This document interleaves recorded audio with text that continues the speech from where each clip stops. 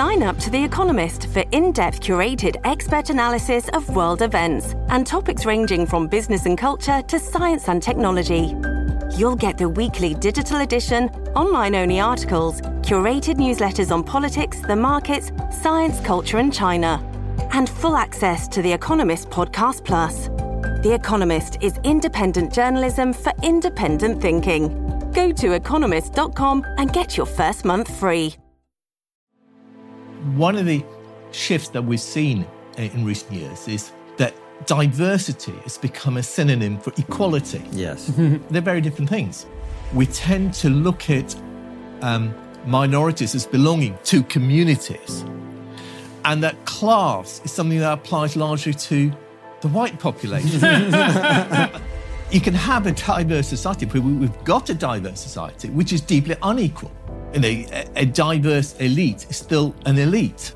We live in a world where politicians, activists, corporations are happy to talk about political equality, but don't want to do anything about economic inequality. And the point is that affects minorities because minorities are disproportionately working class and poor. Those deep fundamental questions about the kind of societies we live in no longer get asked. How do we fix this? Can we fix this?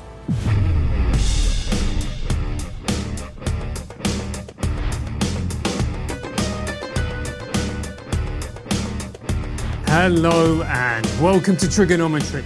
I'm Francis Foster. I'm Konstantin Kisin. And this is a show for you if you want honest conversations with fascinating people. Our terrific guest today is a writer and broadcaster who's written very interesting things, but particularly about the issue of race. His latest book on the same subject is called Not So Black and White, From White Supremacy to Identity Politics. Kenan, Malik, welcome to Trigonometry. Thank you. Thanks for having me. It's a real pleasure. It's been a long time coming. We've been keen to have you on the show for ages. You kept saying, I'll come on when I've got my book out. I'll come on.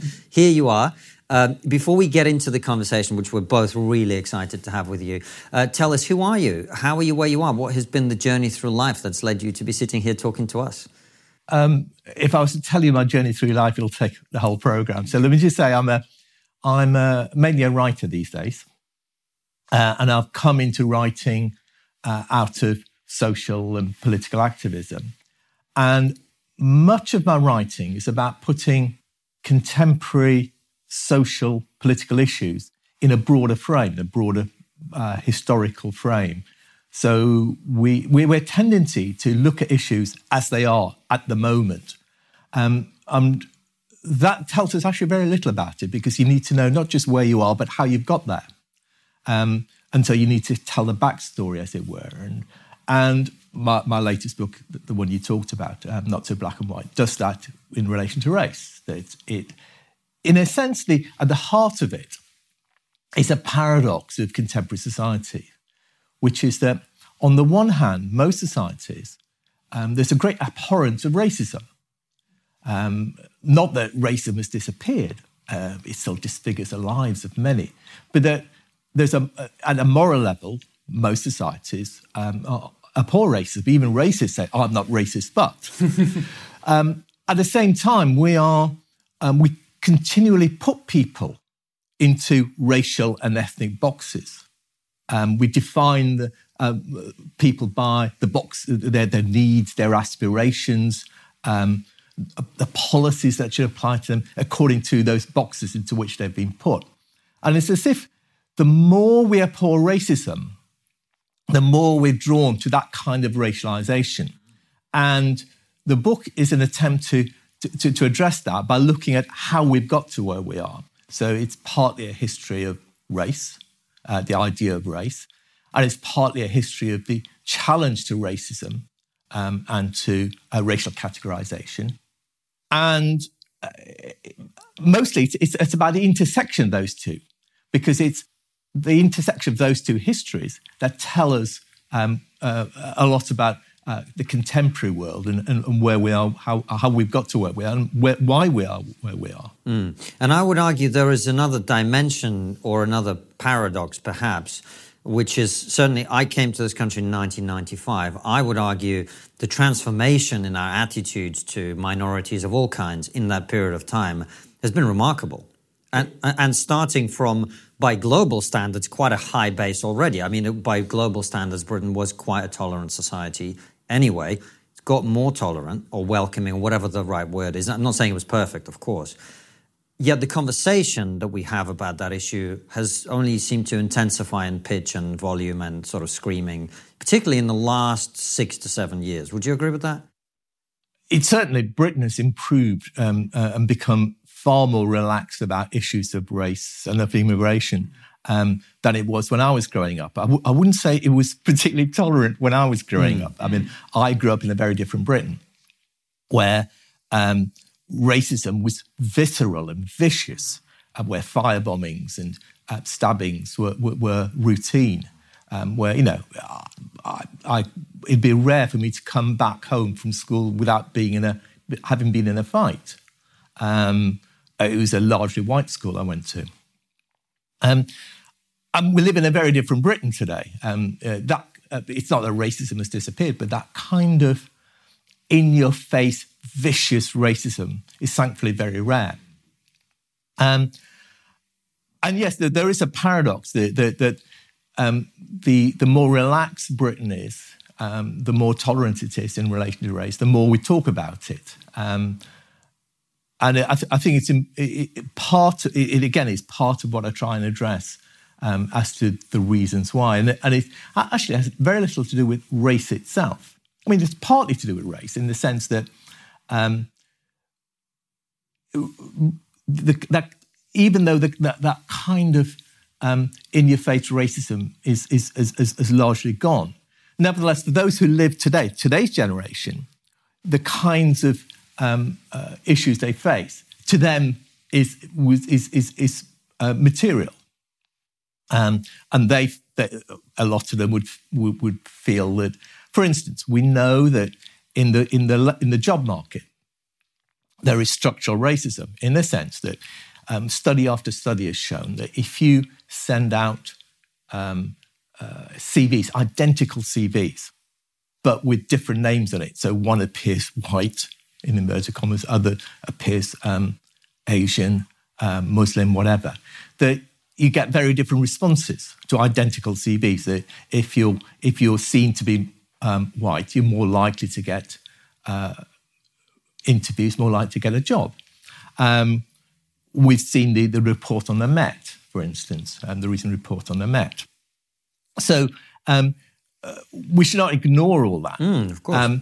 But at the same time, I think that the reason that that race seems so to kind of to figure so much in people's lives or to shape the way we think about the world has actually little to do with race itself. It's to do with the broader decline of what I'd call the radical universalist tradition. Now, when I was growing up, the racism was fierce, but the left held on to a universalist position, the idea of equal rights for all, that racism was about, or anti-racism was about challenging the failure to treat people equally. Over the space of just a decade, perhaps, through the 80s, the left lost much of its universalist perspective. It became much more drawn towards a particular identitarian viewpoint. And the reason for that is has to do with the broader context of the left. There have always been identitarian strains within anti-racist, anti-colonial movements. If you go back to the 19th century, you had the Back to Africa movements, you had Garveyism in the early 20th century, Pan-Africanism, negritude, and so on. But these movements were largely relatively marginal. That the main motive of the struggles for equality against colonialism, against racism, those struggles were driven by a universalist perspective. And all the great movements that made the modern world, from anti-colonial movements, anti-apartheid movements, the battles for gay rights and so on, battles for women's rights and so on, have all been, were driven by that sense of a universalist perspective. But that kind of radical universalism depends on, rests on the idea that, on the belief that you can transform society, that change is possible. And that belief has ebbed over the past 40, 50 years because the radical social movements have disintegrated, the labour movement has decayed,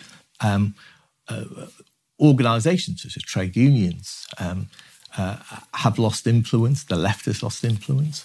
And so people have been drawn more and more into their own much more narrow identities as a kind of refuge almost. And the more you're within that box, within that cage of identity, the more the whole world can only be seen through that box or that cage. And so that more and more it feels as if that's the only way to understand the world. And it seems to me that the rise of identitarianism has actually much less to do with what people talk about in terms of identities or race, or much more to do with the decline of that broader sense of possibilities of social change. That's such a profound point, Kenan, because when you looked at 2020 and the killing of George Floyd and then the rise to prominence of the BLM movement, and you looked at what they stood for, it was hardline Marxist agenda, abolish capitalism, the nuclear family, etc., etc., etc. And people who espouse those sort of views are effectively saying society isn't working for me, and the only way it can work for me is if we get rid of everything and then start again. Well, we could have a discussion about Black Lives Matter and what it stood for. My critique of it would be different from yours. Yeah. But I think that there is a kind of, what happens is that kind of anti-capitalism, that kind of against the system, tends to be more gestural, rhetorical than there being any reality to it. Because the kinds of movements that once existed, that gave those kinds of rhetoric reality, no longer exist. And so it becomes largely rhetorical. And what effect do you think that has on society, that we have gone from this universalist position, which you explained so beautifully, to where we are now, which is a far more identitarian? Is that a positive? Are there elements of it that are positive? Is it largely negative? It's largely negative. Because that sense of social pessimism I was talking about, that belief that you can't overcome the fissures of race and identity, that those divisions are too great.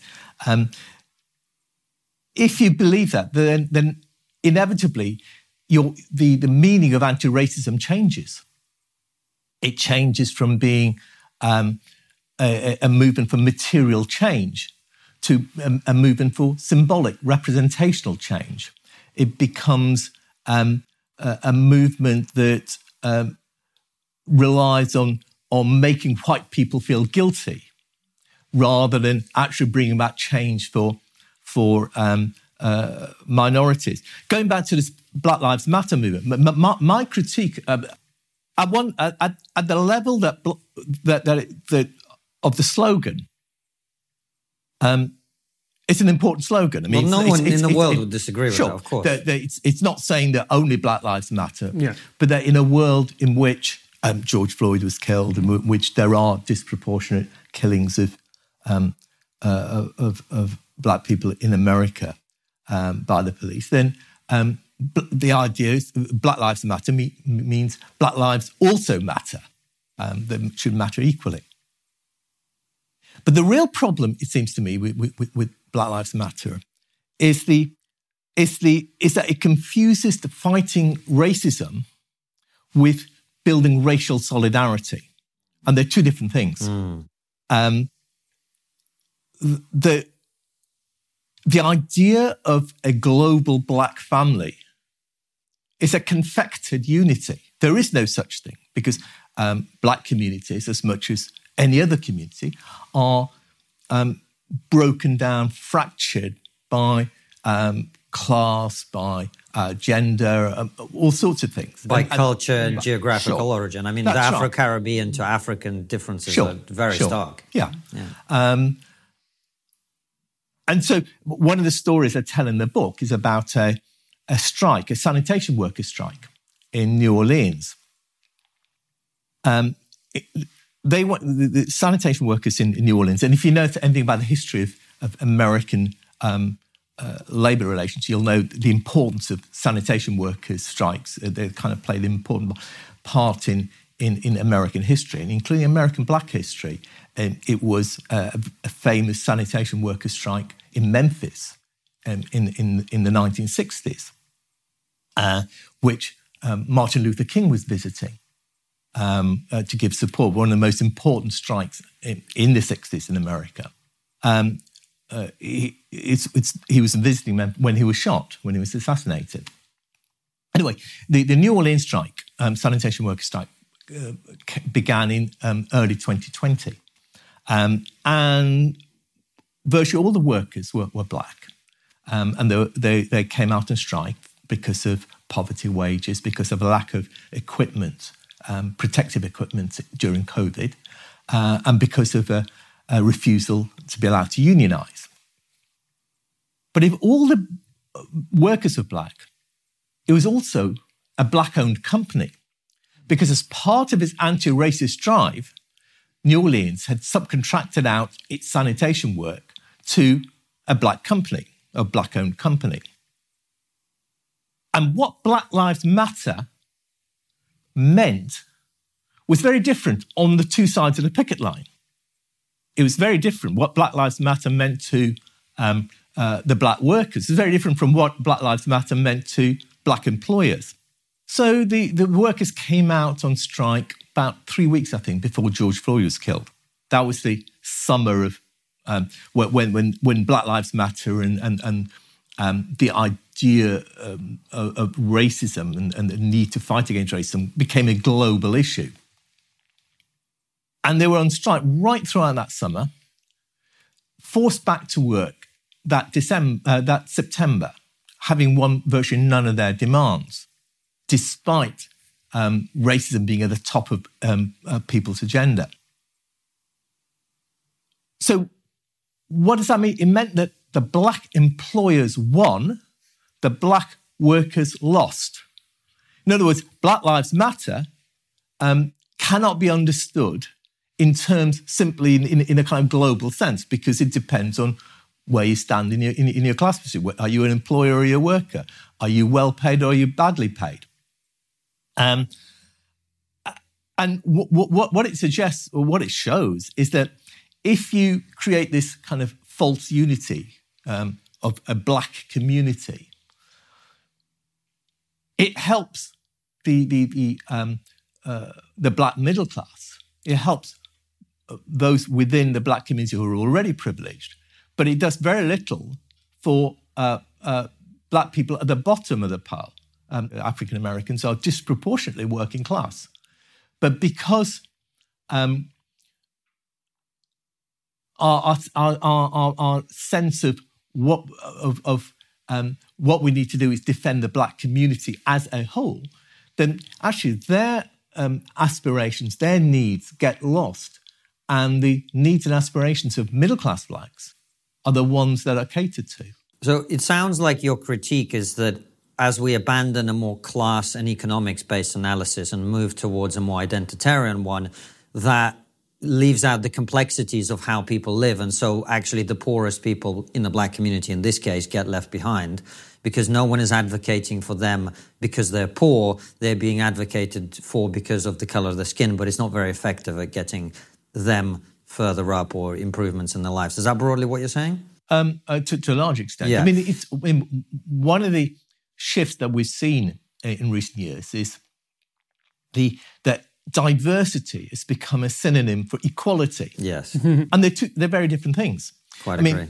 People talk about diversity for very good reasons. That there are lots of marginalised groups that have been left out of society, left out of the gains of society, and it is necessary to bring them into those gains of society. But you can have a diverse society. We've got a diverse society which is deeply unequal. And so by talking about diversity rather than equality, or reducing equality to diversity, what you do is actually make the possibilities of equality that much more difficult because it becomes ignored. A diverse elite is still an elite. And so it's important that we recognise that equality is not just about political equality, it's about economic equality too. And we live in a world where people are, where politicians, activists, corporations are happy to talk about political equality, but don't want to do anything about economic inequality. And the point is that affects minorities because minorities are disproportionately working class and poor. And therefore, if you don't address that question, then you don't address the actual needs of the majority of Black or Asian people in Britain or America. Why are we not talking about the economics? Because to me, it seems a completely ridiculous discussion to talk about something like race and we go, people of colour. Well, people of colour can be anything from Rishi Sunak to someone of Pakistani origin growing up in Bradford in a desperately poor, deprived part of the UK. Why are we having such a, if I can put it bluntly, a ridiculous conversation? Because to have a conversation about economic inequality, you have to ask some fundamental questions about the way society is run, about the nature of markets, about the nature of profit, about putting profits before people's needs. You have to ask those kinds of difficult questions. And few people want to ask those questions. And the kinds of broader movements that raise those questions have disappeared. It's what I was talking about before, that the collapse of broader radical social movements, of working class movements, of trade unions, the loss of power of trade unions, have all played a role in it. Trade unions are hugely important. That where trade unions are strong, inequality tends to be much lower than where trade unions are weak. Inequality in Britain and in America shot up in the 1980s when trade unions were smashed. And they've stayed pretty high ever since. There is a relationship between the strength of trade unions and inequality. And so the answer is because the kinds of those deep fundamental questions about the kind of societies we live in no longer get asked. And it's much easier then to talk about rights at a political level than to talk about equality at an economic level. And Kenan, I think that may answer the question I was going to ask you. Just let me feed this back to you and tell me if I'm hearing you correctly. One of the questions I had for you was, where does the pessimism come from, given the progress we've made on race? And by the way, I should add, I wasn't suggesting that Britain in the 80s was this beacon of cultural universalism at all. I mean, I remember I came to school here in 95, and I remember me being called a Paki, right? And I'm from Russia. So I'm totally aware of what you're talking about, and I certainly wasn't suggesting that it was, perfect. But by global standards, actually, pretty good. However, are you suggesting that the pessimism about which you talk is not the product of the lack of progress we've made on race relations? It's a product of the inequality and the lack of progress we've made on that front, and therefore people feel like, well, there's nothing we can really do to change our material circumstances, therefore let's pursue this more representative, more symbolic agenda. Is that what you're saying? I'm saying that to have a radical universalist perspective, to believe in universalism in any kind of material sense, you have to have belief that it is possible to transform society. But this is my point. We have. And the movement. Well, this is my point, right? In terms of race, right, we have transformed society. Yes. So why are people pessimistic about our ability to make progress? Because we have got societies where we've made progress when it comes to race, but which are still deeply unequal, where the impact of poverty, the impact of lack of resources bites very deeply. And the kinds of movements, organisations, politicians that used to defend the working class, that used to defend the poor, have disappeared. So the Labour Party now says in this country, the Labour Party says, we're not going to get rid of the two-child limit on benefits, even though that very week, when Keir Starmer made that announcement, there was a report which came out which showed that the impact of the two-child limit on benefits was to hugely increase poverty among certain sections of the population. So while it's a good thing that we've made progress, that kind of progress has been for a very small section of society. And those who've most benefited from the kinds of progress we've made in race have been middle-class minorities. Working class minorities have benefited much less from that, just as working class people as a whole have benefited much less over the past 30, 40 years. So it's the way that the politics and the economics have become separated, and our discussion about political equality has become separated from our discussion about economic equality or inequality. That's part of the problem. And the thing that I find frustrating about this, speaking of identitarianism and this identitarianism movement, is how reductive it is. So, for instance, it will talk about white, and they will say, like, for instance, to me, you're white, my mother's Latin American, a woman of colour. You know, my grandfather was an Arab. My grandmother was descended from South American native. Yeah, but look at you, mate. Yeah, exactly, mate. And I've got the accent and I've got tattoos. So, you know, therefore equals racist. But the thing that I find really frustrating about it is that it seems to me that it was a way to demonise the white working class as well. And if I'm going to put it bluntly. Because it was like, well, you've got white privilege. And I always was like, hang on, somebody born in a council estate in Middlesbrough who is a product of a single mother, what privilege do they have? They have no privilege. And yet they have somebody who is an ethnic minority who grew up in a very nice part of London lecturing this person, which to me, I mean, it's abhorrent, if I'm being honest. Yeah, again, you have to separate two things. One is, why has it become the case that racism has been reduced to the quest of white privilege? And secondly, what are the consequences of that? And if you look at why racism has become reduced to the quest of white privilege, again, you go back to what I've been talking about, which is that sense of social pessimism.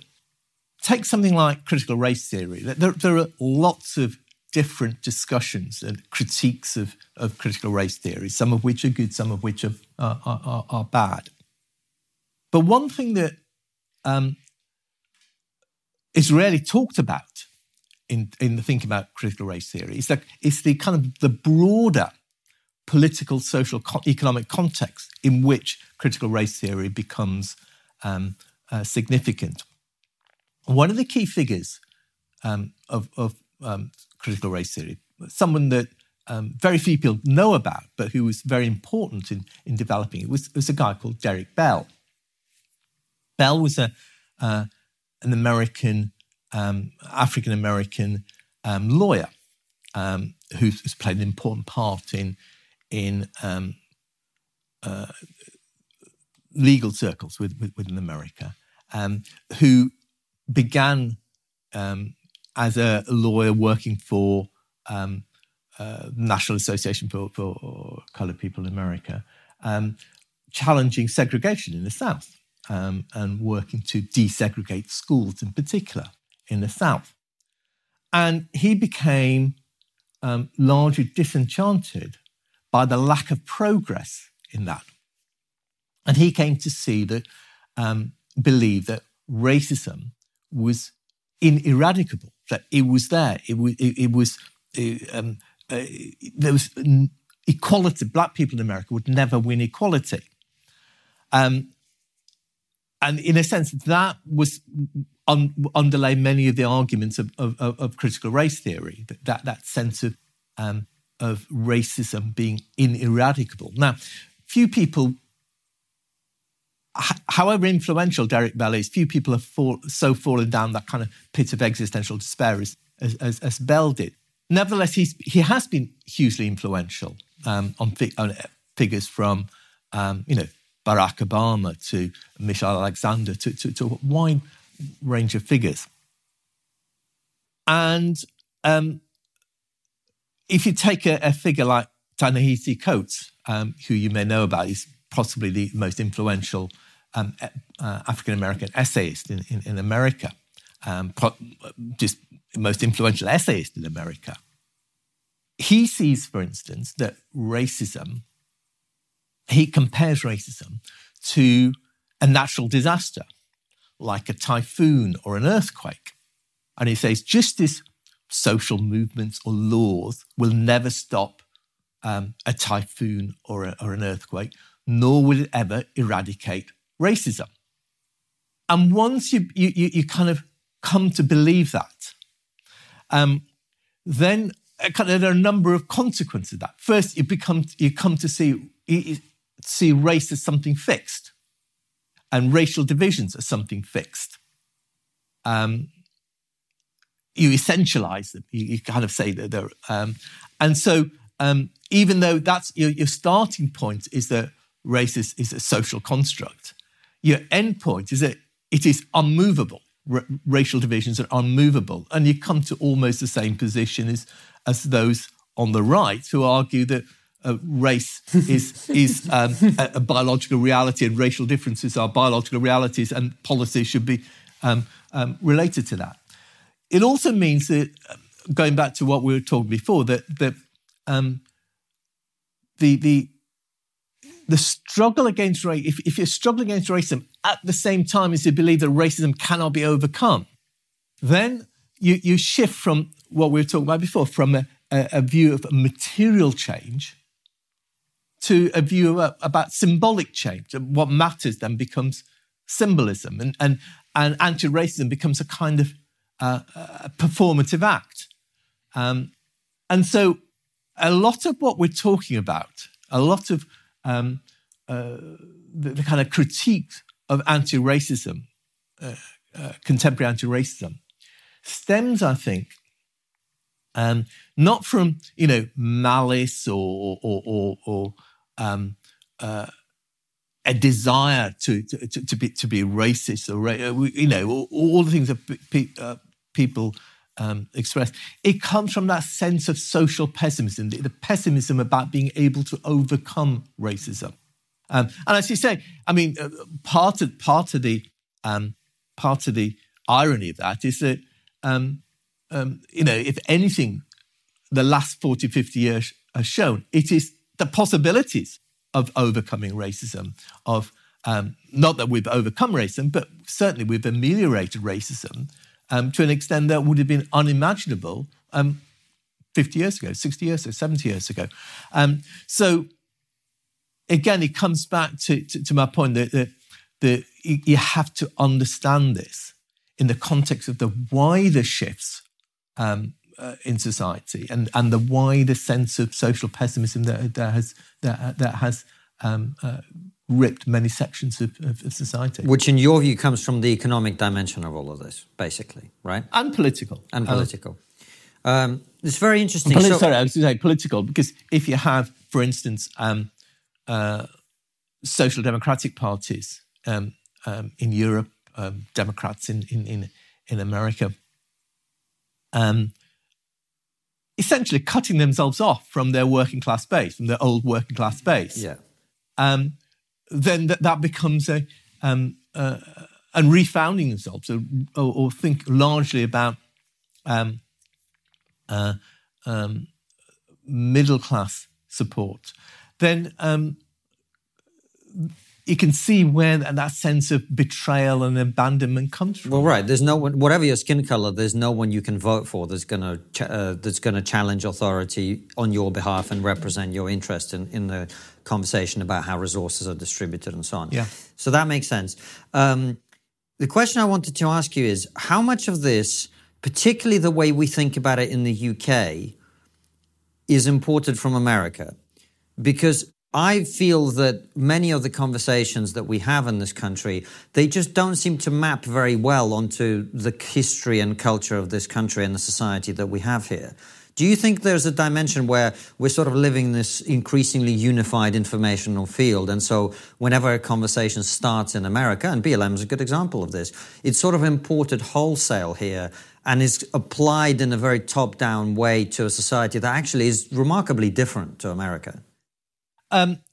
Yes and no. I mean, yes, in the sense that you're right that the economic, social, political heft of America means that what happens in America, the debates you have in America, necessarily apply to other countries or get imported in other countries. The most remarkable expression of that I've seen is I remember being in South Africa where there was a Black Lives Matter march. Now, anybody who knows South Africa will know that the policing of black people in America in South Africa is far more vicious, far more brutal than anything that goes on in America. I mean, it's brutal in America. There goes the Observer column, Kenan. It goes far more. The shooting dead of strikers by the police, and yet the march was not about police brutality in South Africa. It was about police brutality in America. Right. And that kind of shows that there's a tendency when we think about it in American terms to ignore what is actually happening in front of our eyes on the ground where we are. So yes, in that sense, I agree with you. But in the broader sense that we've been talking about, that what this and this applies to Britain, of course. The character of race and racism in Britain, and the relationship between different racial categories, racial groups, is very different in Britain than it is in the nature of immigration. All sorts of things are very different in Britain than it is in America. At the same time, going back to what we were talking about before,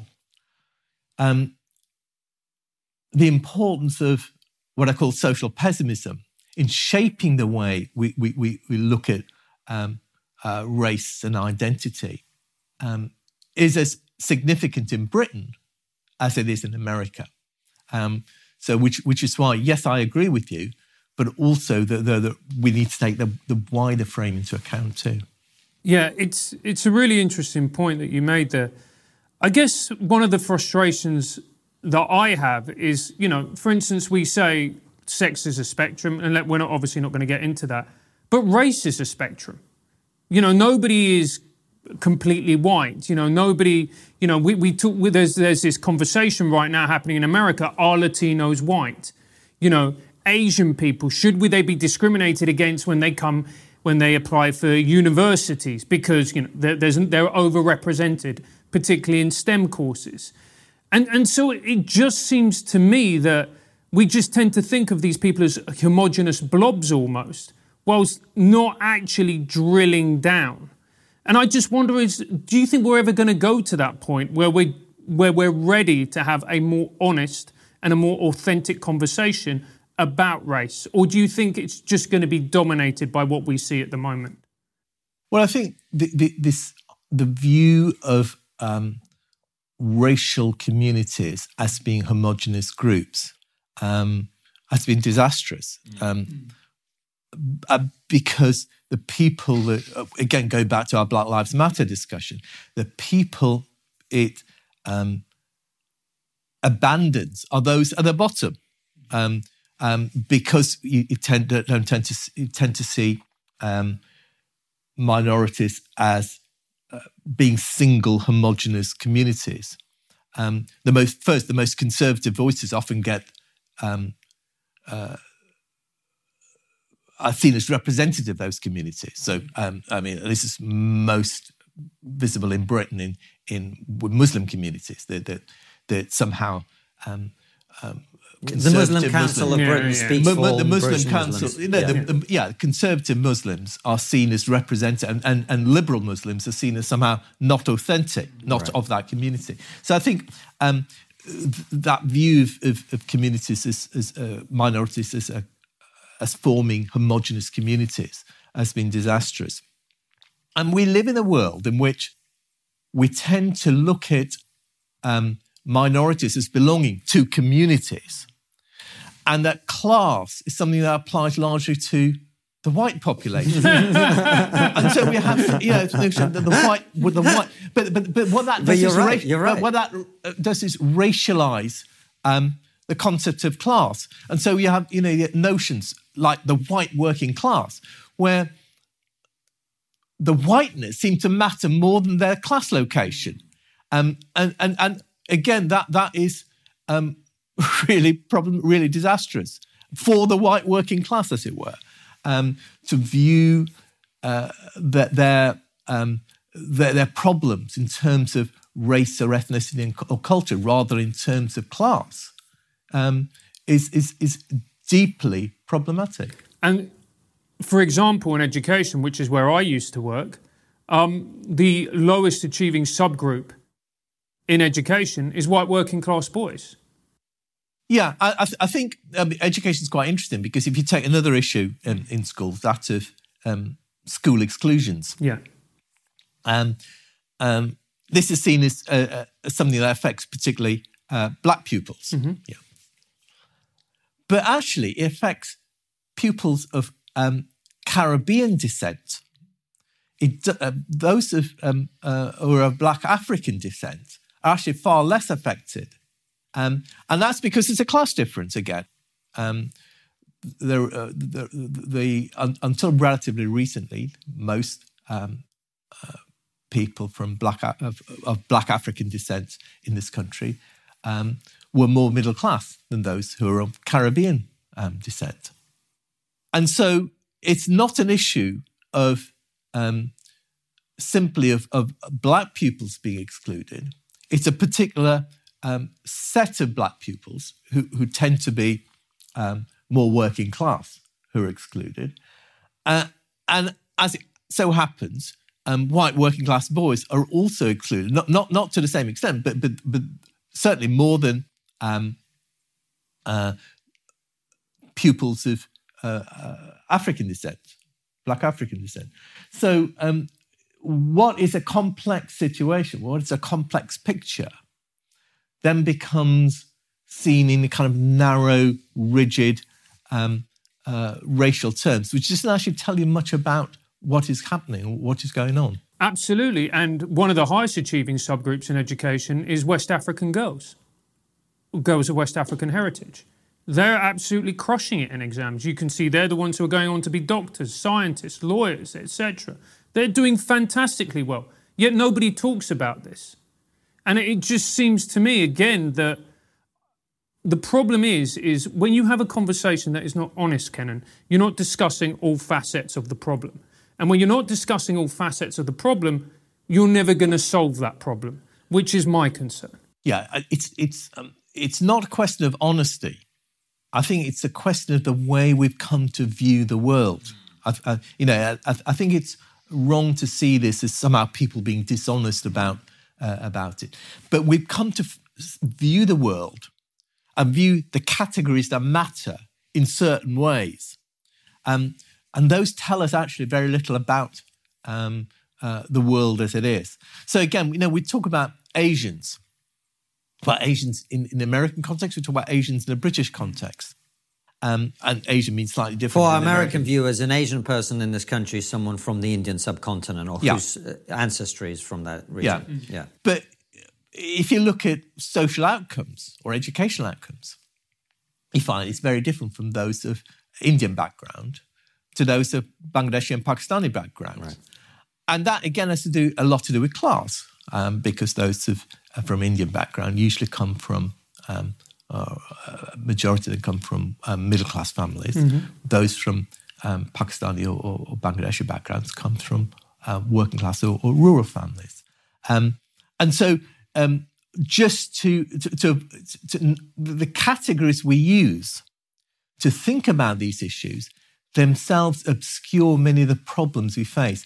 And again, Asian in the American context, I mean, we're talking about a huge, wide range of different communities, some of whom are very poor and do very badly in things like educational attainment, some of whom are much wealthier and do very well in educational attainment. And to kind of put all of them into a single category, Asian, and look at how Asians are doing in different social, is to misunderstand the roots of many of the problems that we face. I mean, talking about American affirmative action, there's I don't know if you saw, there was a paper came out last week which looked at how at top colleges, Ivy League and top colleges in America, pupils with the same SAT score, but different income levels did. And what they found, not surprising, but it's quite stark in the way it showed it, is that with the same score, those who are in the top 1% are, I think, twice as likely to be offered a place at a top university than those who are at the bottom income decile. In other words, this is affirmative action for the very rich. Mm-hmm. And so those kinds of issues get missed out when the categories we use to understand the world and how it works actually don't serve as well at all. I think that's a very good point, actually. And I think what Francis meant was that because we are quite often misled by a different worldview and misinformed about the right way to look at it, we end up having fake conversations, even if no one is being actively dishonest. People might not be going into it going, well, I know the truth, but I'm going to say this. But we are having the wrong conversation, which I think is what you're saying as well. And actually, I mean, if you look at what you're saying, it's the most obvious thing in the world, because there is a reason why people in society compete for resources. They want to make more money. They want to raise their status. And that is because deep down, we all know that the more money you have, the better you and your children are going to do in life. That's kind of how it works. That's why we want more money. That's why we want more resources. So you're saying something very, very accurate and obvious. And the leitmotif through this entire conversation, Kenan, has been the need to address the inequality that we see in our societies now. And we've got about 15 minutes left. I'd love to spend it talking about that with you, because you are on the left, and I sense that you are quite in favor of strong intervention in that in the market, if you like, or in the world, in order to address the disparities between people at the bottom and people at the top. How do we fix this? How do we fix this? Can we fix this? Well, I think the first, I mean, it's to have a debate about the market and capitalism we don't need to have a debate. Tell us what you think. I think that the first thing is that we live in a world where profit comes before need. So wherever you look at issues, whether you look at energy or whether you look at education, profit comes before need, and we need to reverse that, to think about people's needs. So if you're talking about income, for instance, one of the big shifts over the past 40 years has been the removal of or the curtailment of the rights of trade unions. It's been made more and more difficult for trade unions to come out on strike, for trade unions to show solidarity with other trade unions, to have secondary action. All those things have gone. And if we're serious about wanting to defend those at the bottom, if we're serious about wanting to defend the poor, if we're serious about wanting to undermine inequalities, then you have to be serious about opposing those kinds of restrictions on trade unions. Because if you look throughout the 20th century, those times when trade unions were strong, inequality was low. When trade unions are weakened, inequality shoots up. It's not true just of Britain. You can see the same picture in America. So one of the things that always strikes me is that the question of class is now something that the people on the right take up, conservatives take up. So it's an issue. But to me, it's as performative as much of left-wing anti-racism, right-wing defence of class, because they'll talk about class, but they won't do any of the things necessary to defend working-class people. The moment working-class people go out on strike, their argument is that we must do something to restrict the rights of trade unions even more because they're still going on strike. So it seems to me that if we want to take seriously questions of class, if we want to take seriously questions of inequality, if we want to take seriously questions of poverty, then one starting point, there are lots of starting points, but one starting point has to be the removal of nearly 40 years of restrictions on trade unions to defend their rights. So, let me just push back on that at this point, Kenan, because there'll be people sitting down watching this going, hang on a minute, 1970s. The unions were very strong. We had a 3-day week. The UK economy was, quite frankly, decimated. We were known as the sick man of Europe. Thatcher came in, reduced the power of the unions, broke the power of the unions. Britain became a far wealthier and far more successful country. And what happened to inequality? Isn't that really the conversation, Kenan? Because I think both sides of this discussion always want to pretend that they have a solution, whereas if you're a neutral and honest observer, what you see is there are trade-offs. So, for example, when you talk about we need to put need above profit, I lived in a society that put need above profit. Didn't work out very well, right? But that's not to say we should put profit above need in all circumstances.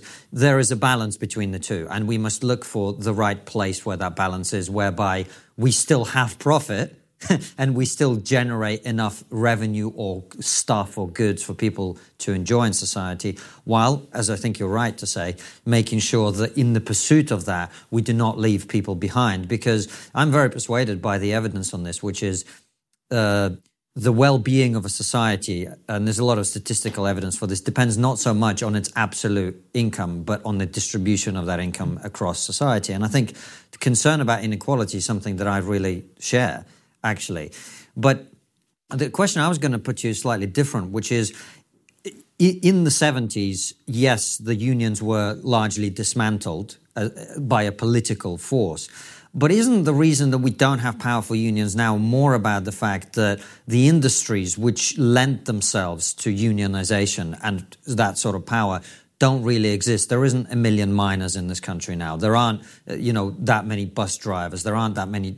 Yeah, there are some, but you're not going to get the working class united around this stuff because the working class doesn't really exist in the same way that it did 40, 50 years ago. There is a large element of truth in that. But then partly it's also because one way of looking at what you're saying is that work has to become fragmented. And that many of those who work, the kinds of jobs they have are jobs which in which employers make it very, very difficult to unionize. The gig economy. So if you look at what's happening with Amazon now. Or Uber drivers or whatever. Yeah. But there is a drive now to unionize Amazon workers and to improve their wages and conditions, which anybody who defends the need to improve the conditions, the wages of those at the bottom of society who want less inequality has to support.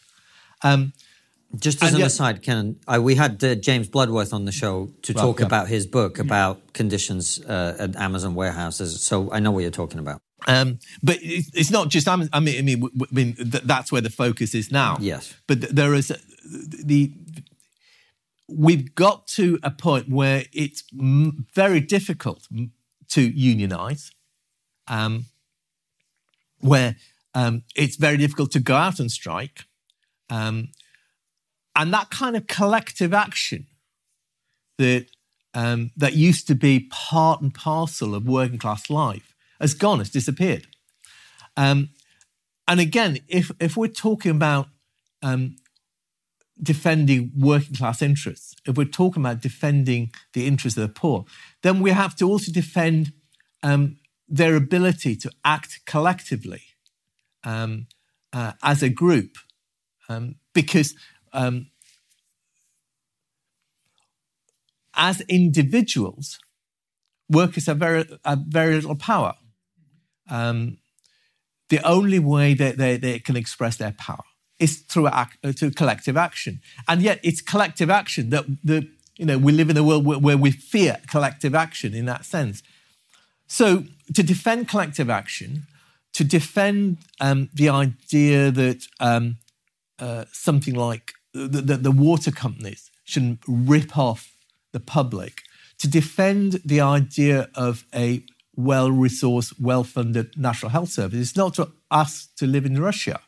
It's to look at the problems we have now and say that if we're serious about addressing these problems, then there are certain things we have to do. And Kenan, it's looking more and more likely, as the Conservatives are imploding in front of our eyes, that we're going to get a Labour government. Keir Starmer. Are you hopeful? No. Why not? No, because I think it's made it clear that even minor changes to improve the lives of those who are poorest is off the agenda. I mean, we'll wait to see, if there's a Labour government, and we'll wait to see, what happens then. But no, I'm not particularly hopeful that things will change. I mean, on everything from benefits to immigration, the policies that Labour follow are not that different from the policies that the Tories pursue at the moment. It's so interesting because you're not the first person on the left that we've had on the show who Francis has asked that question about the Labour Party coming in, and the answer usually is very much the same. There's almost certainly going to be an incoming Labour government under Keir Starmer, by the looks of the politics today as it is. Are you excited from your perspective, where you sit on the left, about that prospect? No. What's interesting as well is when we have people from the right on the show and we ask them about the Conservative Party, they feel exactly the same way about the Conservative Party. Sure. So it's almost like the Labour Party doesn't represent the left and the Conservative Party doesn't represent what people want on the right, which comes back to your point about social pessimism, because if you can't vote for a party that actually represents what you want, why would you be optimistic about the future? Sure. Oh, I completely agree. Yeah. It's a weird place for us to be in a society. Do you think something like proportional representation would help? As in, we'll get lots of more fragmentation and there'll be lots of smaller parties, which would then, the argument is, represent people better. If you want the progressive left, you can get, for example, the Momentum Party. If you want the old school left, you get something like the SDPs, for example. I don't think that the answer, I mean, we can have a debate about proportional representation, good or bad, and there are arguments, I think, either way on this.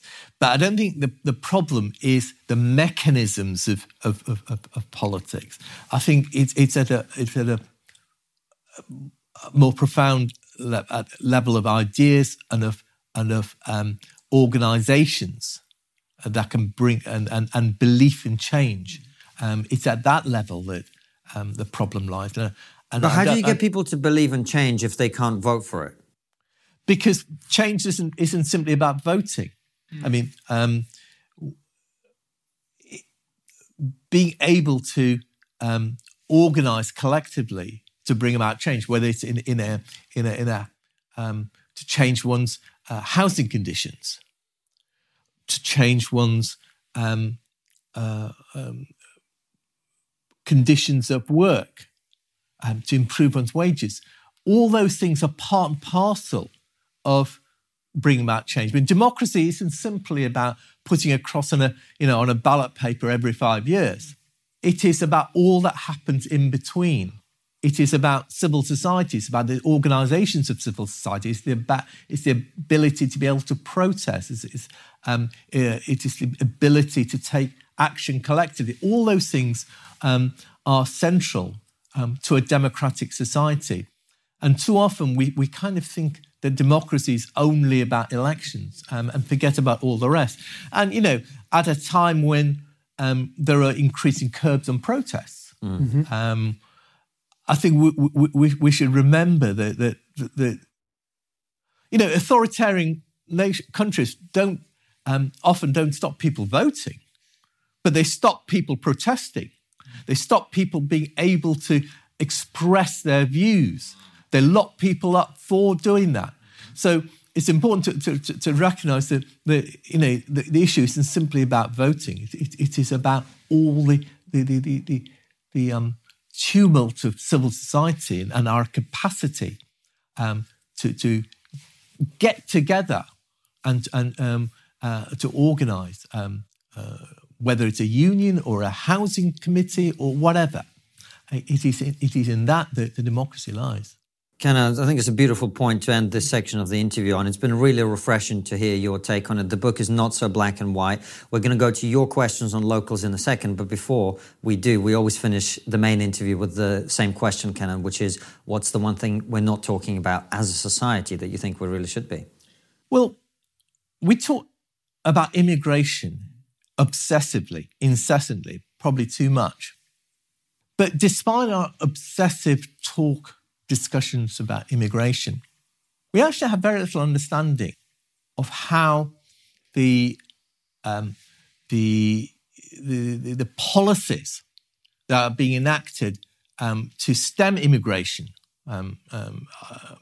into Europe, into Britain, into America, into Australia, and so on, how they're changing the geography of the world. And what I mean is this: you take something like the EU. Over the past 20 years, the EU has created a set of deals with just about every coercive force in North Africa, in the Sahel, in East Africa, in the Horn of Africa, from militias to dictators. I mean, it began with a deal with Gaddafi when he was in power in Libya.